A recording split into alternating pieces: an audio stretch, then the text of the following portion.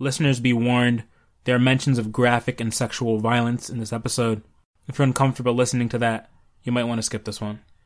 Without further ado, the morally ambiguous world.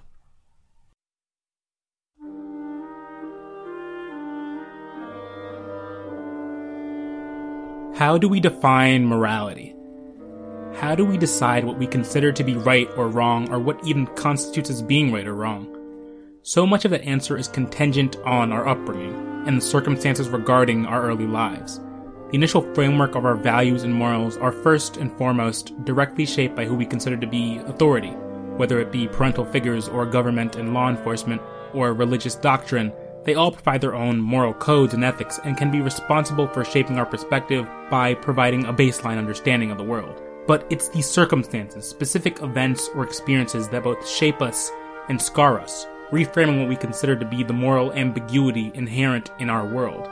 A character who demonstrates this reframing of morality is the masked vigilante Rorschach, real name Walter Kovacs, from Alan Moore's 1986 comic, Watchmen. In issue 6 of the comic, Walter undergoes psych evaluations under the guidance of Dr. Malcolm Long, who is attempting to gauge his psychological profile and get to the underlying reasons why Walter Kovacs chose to don his ink-blotted mask in the first place and become Rorschach. Now, over the course of their meetings, Malcolm Long employs the use of, coincidentally, the Rorschach test as a benchmark to examine Kovacs' progress and evaluate how he views the world, getting to the central reasons why he chose a life of violence and vigilantism. Central to the identity of the inkblot test is the idea that a person's interpretation of an ambiguous scene can reveal hidden depths about the person and their worldview. The black images on a blank canvas allow for the person being evaluated to prescribe their own beliefs and biases onto, resulting in our interpretations of said images holding value that may directly affect our own. In the comic, when Long starts showing Kovacs these images, they trigger memories, links to past defining events. And we are taken on a journey through these memories, which are cornerstones to Walter's persona and personality, specifically his disdain and hatred for most people. Rorschach views the world around him through a lens of cynicism and disgust, describing New York and its people as being gutters full of vermin. He is constantly ridiculing the members of society he deems to be the lowest common denominator. One group he specifically takes aim at are sex workers. This disdain for them is rooted in the relationship he had with his mother, who was a prostitute herself, and would beat and abuse him. This, compounded with the fact that other kids would bully him, calling his mother a whore and antagonizing him, led Walter to resort to extreme levels of violence, learning at an early age that justice wouldn't be served unless he enacted his own form of it. As Walter Kovacs, he was always in a perpetual cycle of experiencing or witnessing the worst parts of what humanity had to offer. And at the age of 16, he reads in the paper the story about the horrendous murder and rape of Kitty Genovese. This event is the catalyst that causes Walter to don the mask of Rorschach and seek out justice for those who've suffered wrongdoings. But it's not just the murder and rape of Kitty Genovese that forces Walter into becoming a vigilante. It's the fact that she was killed outside of her own apartment building, while neighbors heard her screams and did nothing, choosing to ignore and not call the police, some, disturbingly, even choosing to watch. Kovacs discovered in that moment how deeply selfish and uncaring humanity really could be. It paints a picture of an incompassionate mankind that absolves itself from social or moral responsibility because it would be too much trouble. Walter saw this as our underlying failure, mankind's evil intent hidden behind layers of self-deception and evasion. Too often we ease into the role of bystander, prioritizing our own comfort over our understanding of right and wrong in dire times, ignoring the call to action. Rorschach says the reason vigilantes do what they do isn't because it's permitted, but because they are compelled to. Once you see the black underbelly of the world, you can't turn your back and pretend it doesn't exist. Yet so often we do this because it's easy.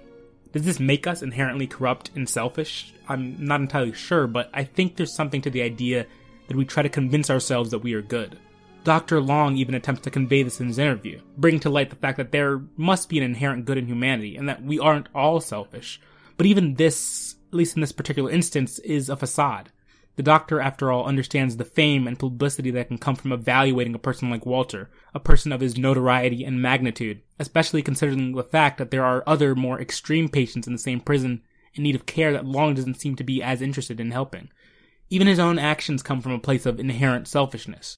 It's for all these reasons the face of humanity has become distorted and corrupted in Kovacs' eyes, and in response to that, with Rorschach, Walter was able to craft a persona, craft a face he could finally bear to look at in the mirror.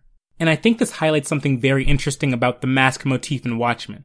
Many of the vigilante heroes in the story wear masks, often highlighting their trauma or pain, or something character-defining that the person is trying to conceal, hide beneath the surface, a central identity or truth they are trying to run away from. In Rorschach's case, he's trying to run away from his own weakness, from the naivete he once had about the world, from the soft nature and disposition he once had. Rorschach is so imbued by the force of this mask and the power it gives him that he considers it to be his true face. And when he is Walter Kovacs unmasked, that's when he's truly hidden. When he's Rorschach, he is revealed. He is himself. Now, at the time the comic takes place, after about 30 years of vigilantism and masked heroes being allowed to operate and fight crime alongside the law, vigilantism has now since been outlawed, keeping most of the former members of various crime-fighting teams out of service. But only Rorschach still remained active, refusing to reveal himself to authorities or stop his never-ending quest to punish what he saw as evil. At the end of issue 5, the police finally capture him when he's framed and set up for a murder, and they unmask him for the first time, revealing Kovacs' disturbingly ugly face underneath the Rorschach mask exterior. This disillusionment Kovacs suffers between his Rorschach and Kovac identity is the result of him trying to destroy the Kovacs part of his psyche, and all that is attached to it. Kovacs describes himself to Long as, at first, pretending to be Rorschach, wearing the mask and pursuing vigilantism, but not truly understanding what it meant. He was soft, letting villains and evildoers live. It wasn't until his first kill that he truly began to understand the weight of his position, the singular power he had, and the gruesome circumstances that brought this realization to life. There was a man who kidnapped a little girl and fed her to his dogs. So in response to that, Rorschach kills both the dogs, locks the man inside of his own house, and sets the house on fire, standing outside, watching it burn for hours. It's one thing to kill someone, but another to bask in your work as if it were art. It's in this moment that is serene to him, even calming, that the amalgamation of everything he's witnessed or experienced comes crashing together. The abuse he suffered at the hands of his mother, the rape and murder of Kitty Genovese, the kidnapping and dismemberment of a 6-year-old girl, even the very act he's enacted himself of burning a man alive. They are all a result of the inherent randomness of the world, born of the choices we choose to make, separate from any vague metaphysical force. Nothing can stop the hand of violence, not even justice. And there's a hidden disturbance to finding out that even justice itself has no moral bias. Justice and morality is shaped singularly by each individual. It's not until Walter Rorschach was able to enact his own form of justice, violent and sadistic as it may be, that he comes to the realization that the question, is the world and humanity truly good or evil, is improper. The Rorschach test is inherently flawed because the world we live in has no fixed underlying morality. Only we do. Everything that happens is because of us, all following our own distinct codes, all seeing different patterns in the ink blot. And because of this, we are prone to reject human responsibility for our own actions. We deflect blame onto external forces, God or fate or destiny, unable to stomach the idea that the destructive nature of our kind lies in no one's fault but our own. We are alone, utterly, inexplicably alone, and we must learn to accept that reality in one form or another. In effect, the world we live in is made in the likeness of that inkblot test. But the picture revealed to us isn't a pretty butterfly or the head of a dog split in two. The true horror lies in the truth that the picture is simply blank, meaningless nothingness. A random inkblot whose pattern we only imagined after staring at it for too long. A canvas for which any individual can prescribe their own version of morality to, cast their own convictions and biases towards. We try to live as harmonious as we can, but in the end we have to experience life alone, singularly vetting new information or ideas as our framework of what we know and what we don't know evolves. We continue to ask more and more questions concerning the nature of our world, seeking answers that inevitably lead us to asking more questions.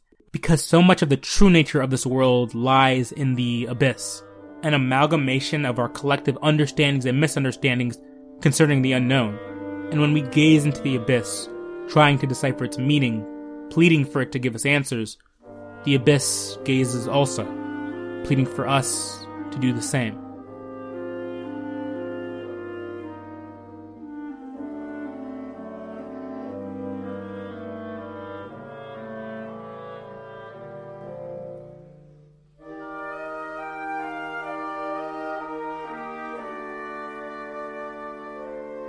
Mind Theater is a solo effort produced and written by me, Ayo Akinbade.